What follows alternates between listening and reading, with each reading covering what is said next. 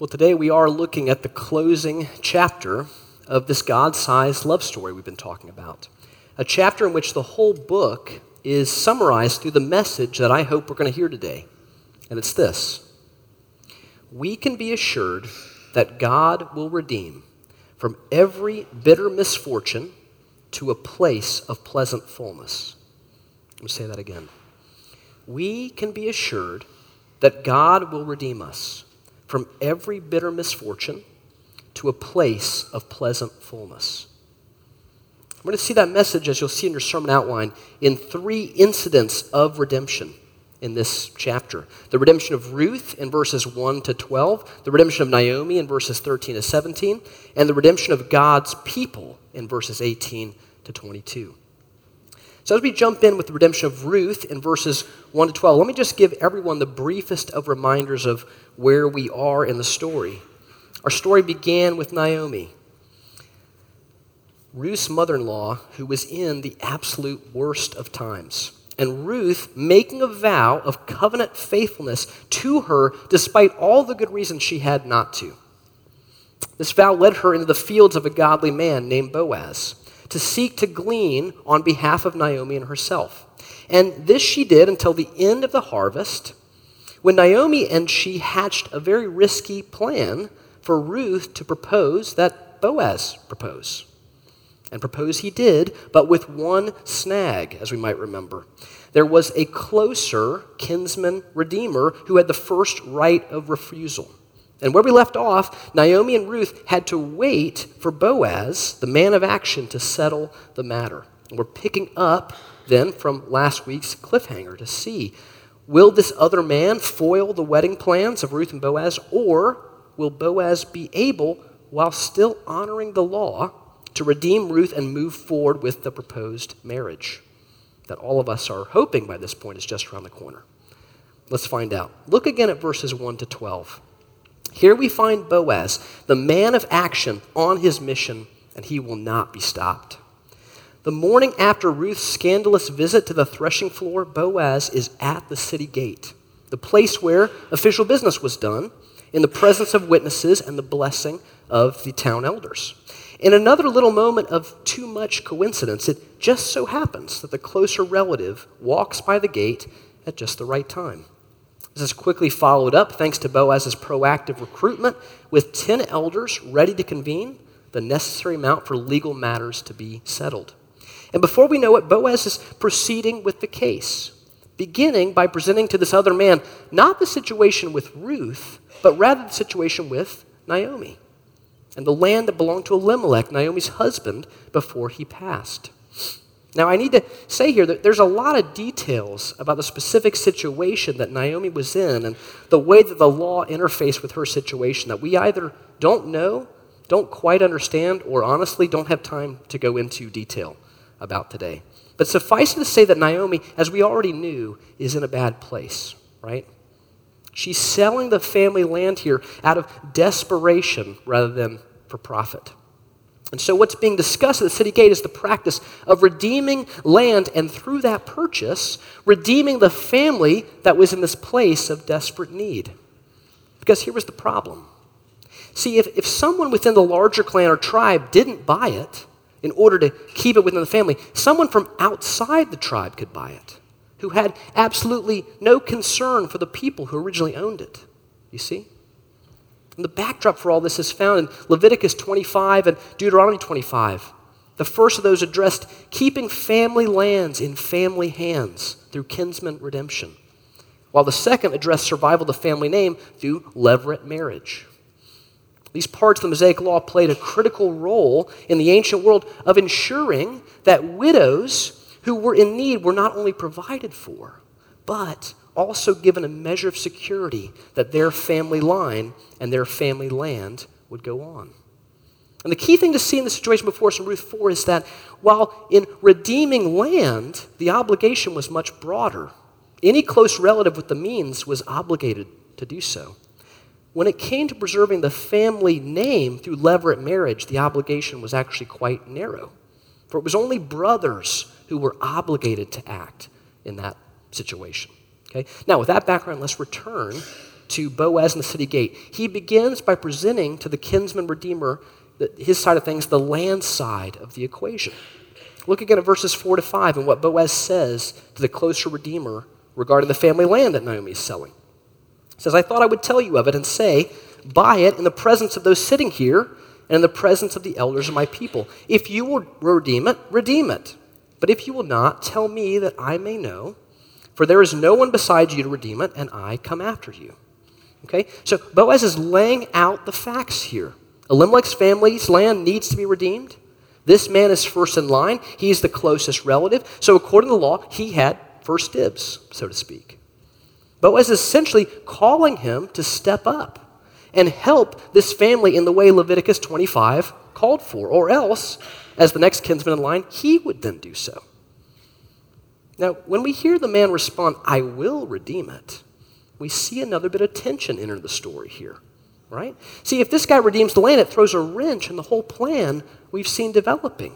And so we might get a little nervous. How is this going to resolve? What is going to happen here? But it seems that Boaz is fully in control of the situation. As coolly as the other side of the pillow, he says, now, of course, you know, don't you, that in redeeming the land, you also take upon yourself the obligation of acquiring Ruth the Moabite in order to maintain the name of Elimelech and his family. Here's the kicker. We know it's the kicker, the ace up Boaz's sleeve, because listen to the other man's immediate response when this information is brought to light. He says, I cannot redeem it for myself, lest I impair my own inheritance. Take my right of redemption yourself, for I cannot redeem it. What a reversal all of a sudden, right? Why the change of heart? What happened there? Well, again, all the specific legal details are difficult to trace out, but here's likely what happened. This closer kinsman was initially interested in redeeming the land of Elimelech because, well, there was money that could be made from it. Yes, he was keeping in the family that it wouldn't be scooped up by some disinterested party, but it would be to his gain, even if he needed to support 2 widows with the productivity of the land, right? But here's where things get interesting. This close relative knew that Elimelech died along with his 2 sons. So there was no male heir to inherit the land down the line. Translation, the land he would be buying would now enter into his part of the inheritance. Right? Because the deceased Elimelech didn't have any living sons. And this closest relative assumed there was no brother who would enter into this levirate marriage in order to preserve the family line. Only because Naomi, Elimelech's widow, is way beyond childbearing years, remember? There was no chance for an heir to come about, and so redeeming Elimelech's land looked like it would be all gain and no sacrifice. But what he failed to take into account is whatever Boaz appeals to in verse 5, some understanding of and way of applying the law we can't fully trace out, where enacting the kinsman-redeemer law, that's Leviticus 25, triggered some form of the levirate marriage law, that's Deuteronomy 25, right? At least in the eyes of this council, that's what's happening here.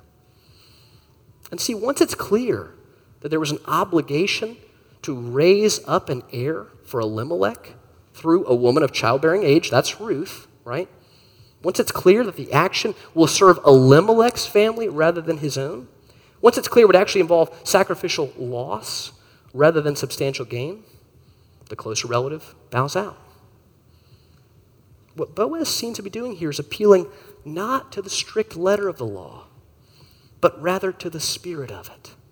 A spirit which he believed called upon the larger clan to save this family, both their land and their name, by any means that they could. According to Deuteronomy 25, neither man was required by law to marry Ruth for the sake of raising up descendants for Elimelech, for his name and his land to be passed on. They're not brothers of Elimelech or even brothers of his late 2 sons.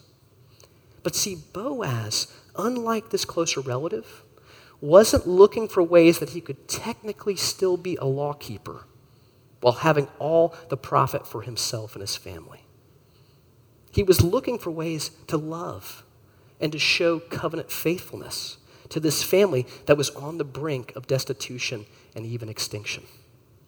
And so by the end, as this strange transaction is marked by an even stranger exchange of sandals, which was their equivalent of shaking hands or signing on the dotted line, the difference between these two men couldn't be starker. And I wonder, did you notice anything strange about what the narrator did or didn't tell us about this man, this closer redeemer? Did you notice that he is never named? For a story with a lot of names, and where the names mean a whole lot, that's a big deal. But even more telling is something that isn't immediately obvious from our English text. In verse 1, Boaz calls on this man to come and have a seat at the city gate so that they can settle this important matter, right? Most of our English Bibles have something like Boaz calling out, "Come sit over here, friend." But in the Hebrew, the phrase isn't friend. What Boaz calls him is actually a pair of meaningless rhyming words, which gives us the equivalent of, "Come over here, Mr. So-and-so. Come over here, what's his name? Come over here, John Doe." One person even threw out, "Come over here, Jonesy Wonesy." Now, what are we to make of that? Well, Boaz certainly would have known the name of this closer redeemer, right? And he certainly would have called him by that name on the day of this event. But the narrator wants us to see the contrast between the man who seeks to barely fulfill his family commitments and legal obligations, no more, no less, and only if they serve his own interests, and the man who selflessly seeks to go above and beyond what the law requires to serve and love a family in need. That difference is, one man's name is lost in the dishonor of oblivion, while the other man's name is honored and remembered for generations to come. Boaz is honored and remembered for being concerned about more than his own name, for being concerned that Elimelech and his family doesn't disappear from the annals of history, while the man of self-interest, who had only his own name and preservation in mind, well, that's old, what's his name again? See, he's forgotten. But Boaz is not forgotten. He's celebrated. After he announces he'll buy all the property of Elimelech from Naomi and acquire Ruth as his wife to maintain the name of the dead, the elders and all the people looking on cry out triumphantly, "Yes! Amen. Yes," they say, "we are witnesses of this wonderful, glorious, self-sacrificial thing that is going on in Bethlehem today. The redemption of Ruth and Naomi, but much more than that, the redemption of family land and an entire family line."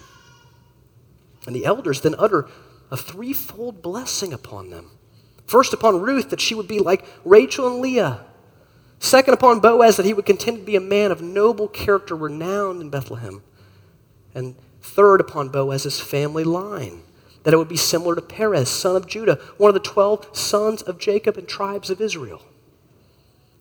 As we look on this scene, we realize that essentially what we have here are the wedding toasts. Without even realizing, we're heading to the chapel because this couple is about to get married. And the community looking on couldn't be happier about it. And we couldn't be happier about it either.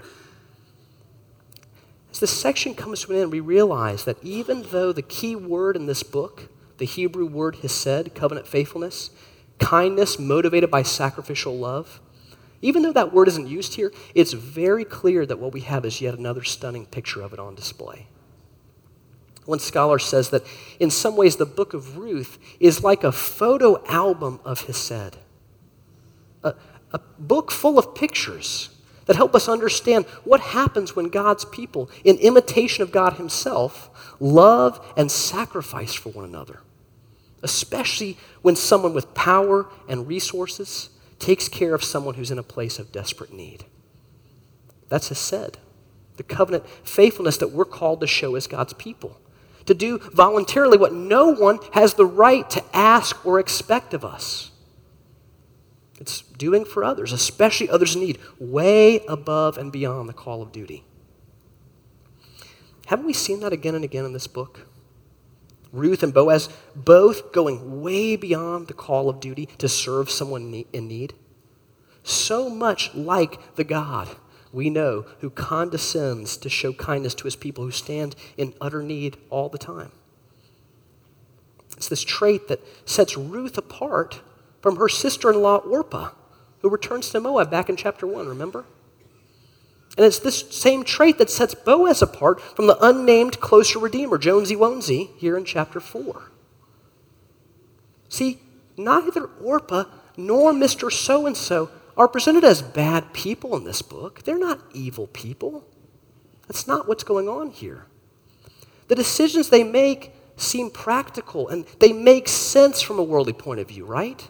It's like what you would imagine some counselor would advise and say, this is what you need to do to kind of keep your life together, right? But Hesed goes above and beyond the call of duty for the sake of others in a way that's so attractive in Ruth and Boaz, a Hesed only made possible because God's grace has made it so. And so part of what we should be reflecting on as we close this book is this: where is God calling you and your family and your roommates by His grace to show Hesed to someone in your life? To show unconventional, sacrificial love that goes above and beyond the call of duty and the letter of the law. To help us in this, we should particularly think about what relationships we are in with someone where we are in a place of privilege and power, and they are in a place of disadvantage and need and weakness. Have you ever asked, where has God placed me in a relationship of advantage where I could be a generous advocate for someone else, imitating our gracious God who reached out to us and became our advocate when we were completely powerless? Or you could ask it like this: who am I called to be a Ruth or a Boaz to? Who am I called to show just overflowing generosity and kindness, sacrificial love that helps them to thrive and flourish in a way that they couldn't do on their own? This is going to be by God's grace. We're not going to make this happen in our own power, but by His power, we can endeavor into this great calling. If we answer that question, we will have grappled with so much of what this rich book of the Bible has to offer us and what the Lord might be calling each of us to do in light of it. But the redemption isn't over. The next verses, 13 to 17, here we see the redemption of Naomi. Let's read the text again there, starting in verse 13. So Boaz took Ruth, and she became his wife. And he went into her, and the Lord gave her conception, and she bore a son. Then the women said to Naomi, "Blessed be the Lord, who has not left you this day without a redeemer, and may his name be renowned in Israel. He shall be to you a restorer of life and a nourisher of your old age. For your daughter-in-law, who loves you, who is more to you than 7 sons, has given birth to him." Then Naomi took the child and laid him on her lap and became his nurse. And the women of the neighborhood gave him a name, saying, "A son has been born to Naomi." They named him Obed. He was the father of Jesse, the father of David. Okay, so the marriage we're all waiting for unfolds. Ruth and Boaz make love, and note well what it says. The Lord enabled Ruth to conceive and give birth to a son. Now this is significant because if we're reading chapter 1 closely, we learn that Ruth seems to have been unable to have children, or at the very least that she wasn't able to conceive a child with Mahlon, her first husband. But now the Lord directly intervenes, as he does in only one other place in the whole book, chapter 1, where the Lord acted to bring Israel's famine to an end. In both instances, the Lord moves in power to remedy 2 different forms of barrenness. And interestingly, on that note, Ruth, the woman for whom the whole book is named, largely passes from the scene so that we can focus back on Naomi. The weighty questions surrounding Naomi's plight, her emptiness, her questioning of God's love for her, are the central concerns of this book, her trial, the main event.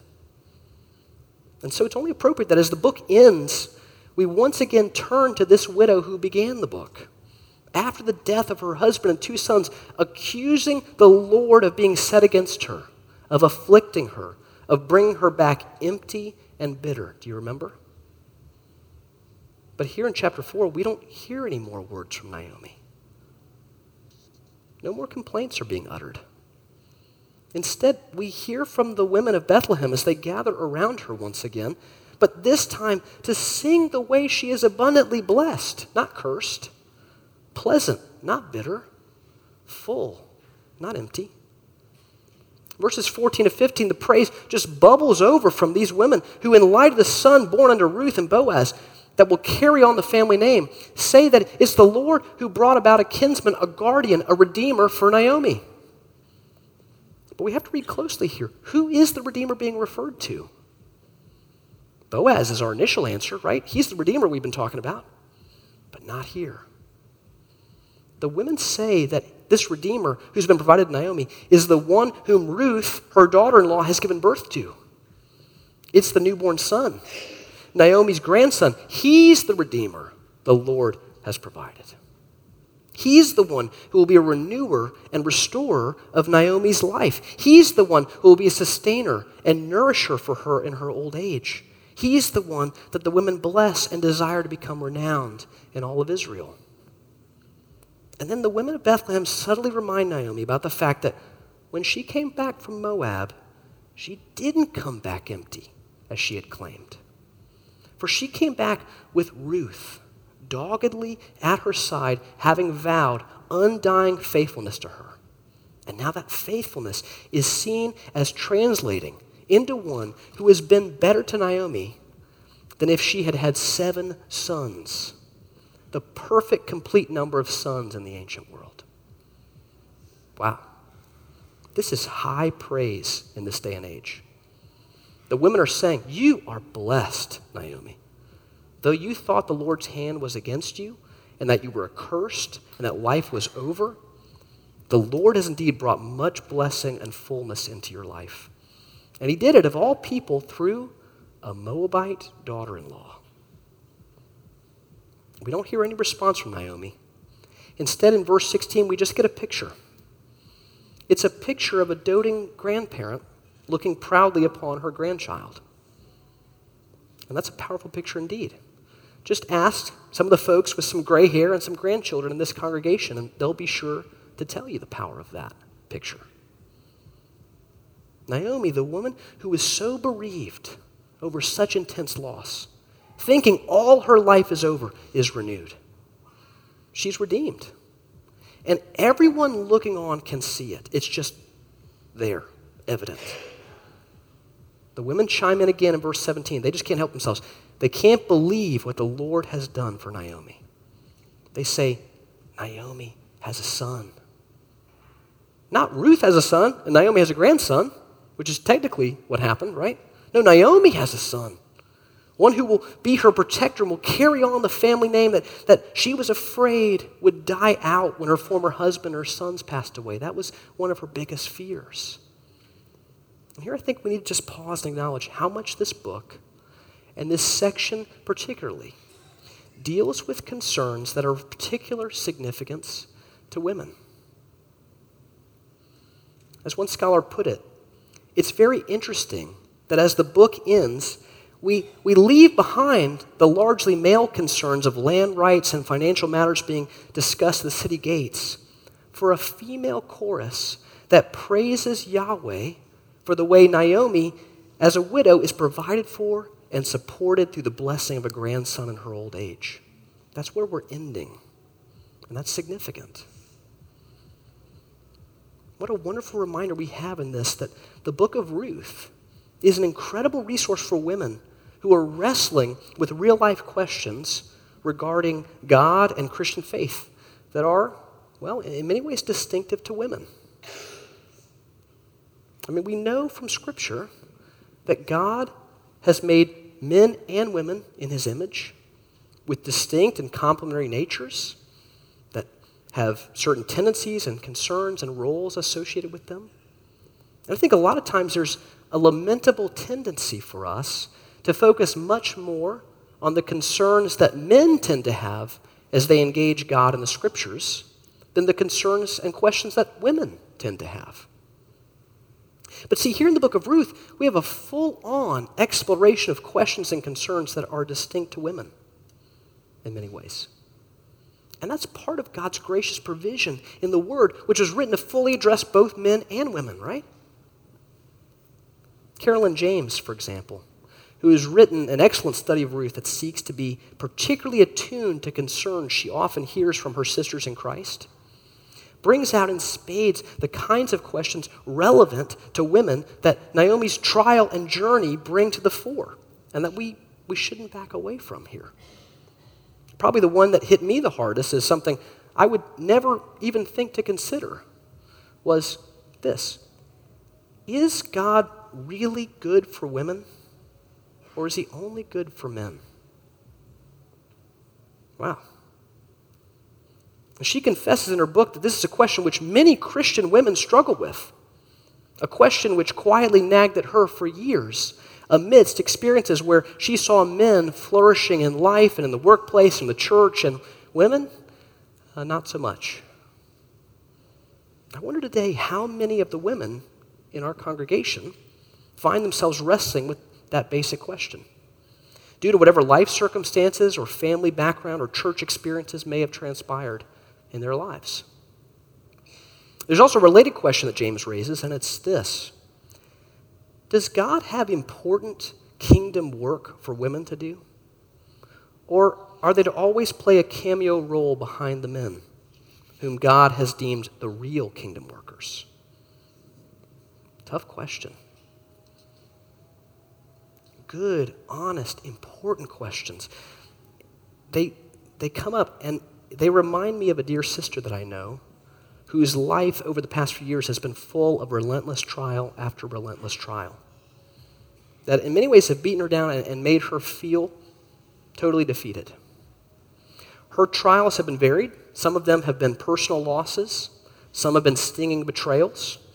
Others, the absence and deafening silence of the church, and men in the church specifically, during her time of need. She confessed to me at one point that it felt to her like God had sent her into exile. And I couldn't help but read in between the lines that she felt, in some ways like Naomi, cursed and even abandoned by God. And I know that some of what she faces is distinctly as a woman who is struggling with the kinds of questions the church doesn't often discuss, but that the book of Ruth allows to be asked. Is God really good for women? Does he have real valuable work for them to do? Or are they only second-class bit players always to remain on the sidelines? Is that God's intention?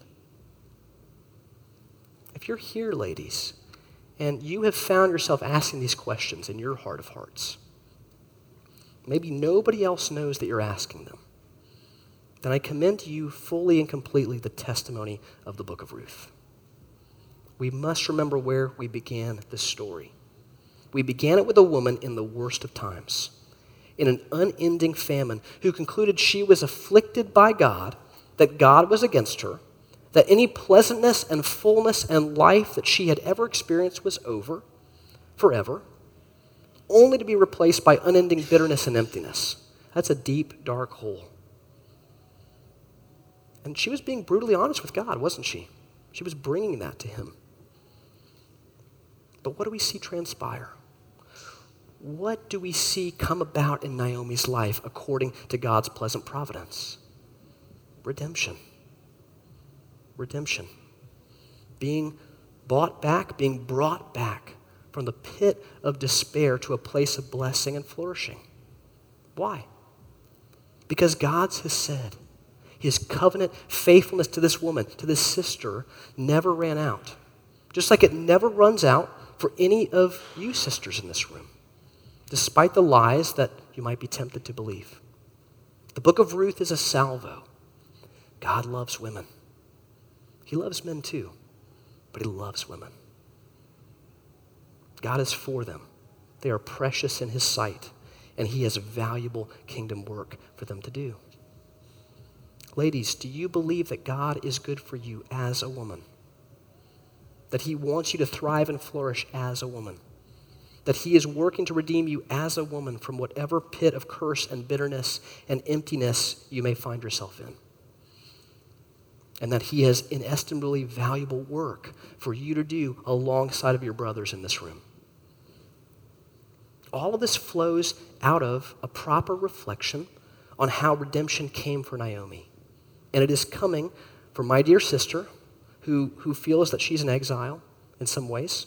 And it will come for you no matter what you're feeling and where you're at right now. It will. How do I know that? Because of what we find in Roman numeral 3.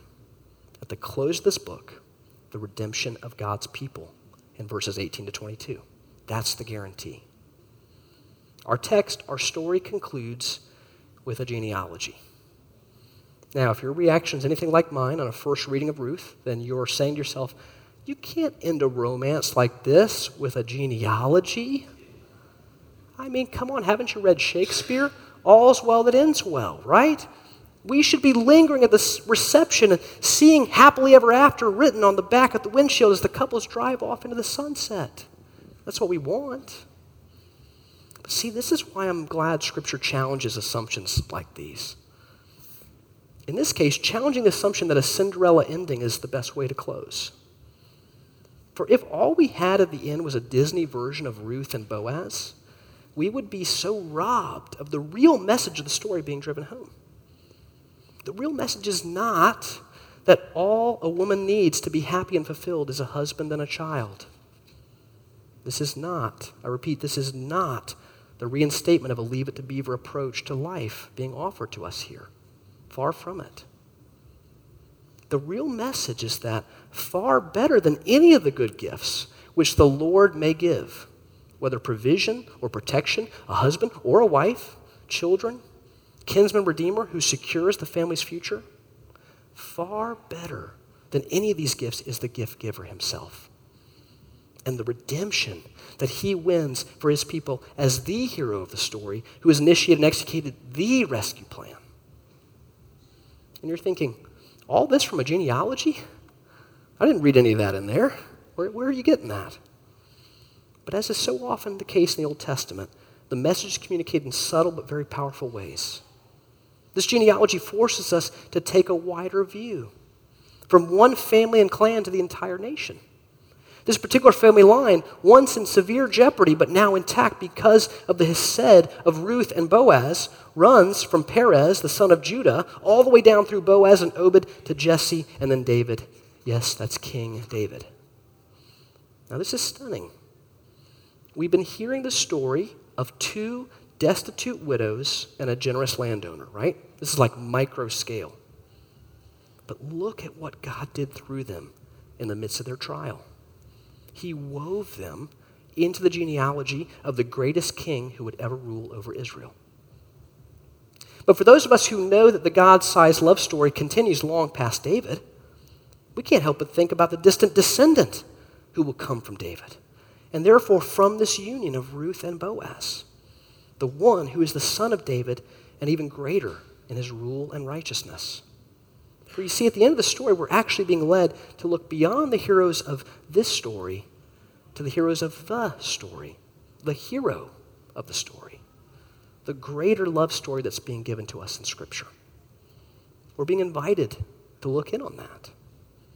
We see that Ruth, who is an embodiment of hesed, of covenant faithfulness, is giving way to the greater Ruth, the one who would make a vow of faithfulness to a people who were in desperate straits and would give up everything to make sure they were provided for. We see that Boaz, the man of godly character, the kinsman redeemer who acts with courage and valor, is giving way to the greater kinsman redeemer who was to come, the one who could truly rescue and fully redeem God's people and ensure that their inheritance was theirs forever. We even see that Obed, this fresh baby boy that's on the scene, whose name means one who serves, is giving way to the one who would become for us a suffering servant, serving us by laying down his life in our place. We see, as we look at the larger love story that's being told in Scripture, that we are, all of us, Naomi, a people who are in the gravest of circumstances, who can't possibly save ourselves from the curse and affliction and bitterness and emptiness that we experience in the fallen, broken world. But see, God saw our place of desperate need, and he met it. in part through the events we've heard recounted here in Ruth these last few weeks. He met our need by raising up in the great-great-great-great-great-great-grandson of Boaz and Obed and David, a man, the God-man, who would be a kinsman redeemer, not just for Israel, but for the entire world that was lost and without hope apart from God. Of course, that man's name is Jesus. Jesus, the Davidic Messiah, who came as the greater Ruth, as the greater Boaz, as the greater Obed, as the greater David, to redeem Naomi's like you and me. It's Jesus that Hebrews 2:11 tells us was not ashamed to call us brothers and sisters, and thus serves as our elder brother, laying down his own life that his family could be redeemed and brought from the brink of destitution and extinction.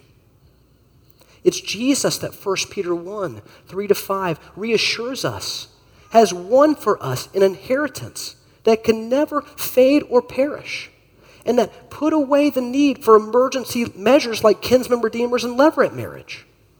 Why? Because we as God's people have already been fully and completely redeemed. Bought back from whatever would threaten our security and eternal provision and joy. EBF, do you see how Jesus is the one to whom the whole story of Ruth points? Do you see how in this God-sized love story, we see God demonstrate his love for us, his people, by fully redeeming us in Christ? If it all ends with Naomi and Ruth and Boaz, right? I mean, great story, but so what? I mean, that was then, this is now. Naomi gets out of her storm, but I've still got mine, right? But if in fact this story is given for us to see that God does indeed redeem his people from every bitter misfortune to a place of pleasant fullness in Christ, then the story has achieved its purpose. There is a Redeemer for you and for me and for any and all who would call out to God, even today, and say, I need the work of this Redeemer, Jesus. I need the salvation that only he can bring. I need to be rescued from the curse and the emptiness that defines this life apart from God. I need the Holy Spirit to renew me through and through. Will you cry out to him today for the first time or the 1,000th time and call on him as our great kinsman redeemer? The one whose love and mercy and grace and power for us is attested again and again and again in this God-sized love story we call the Bible. I encourage you to do that today. Let's pray for help to do that.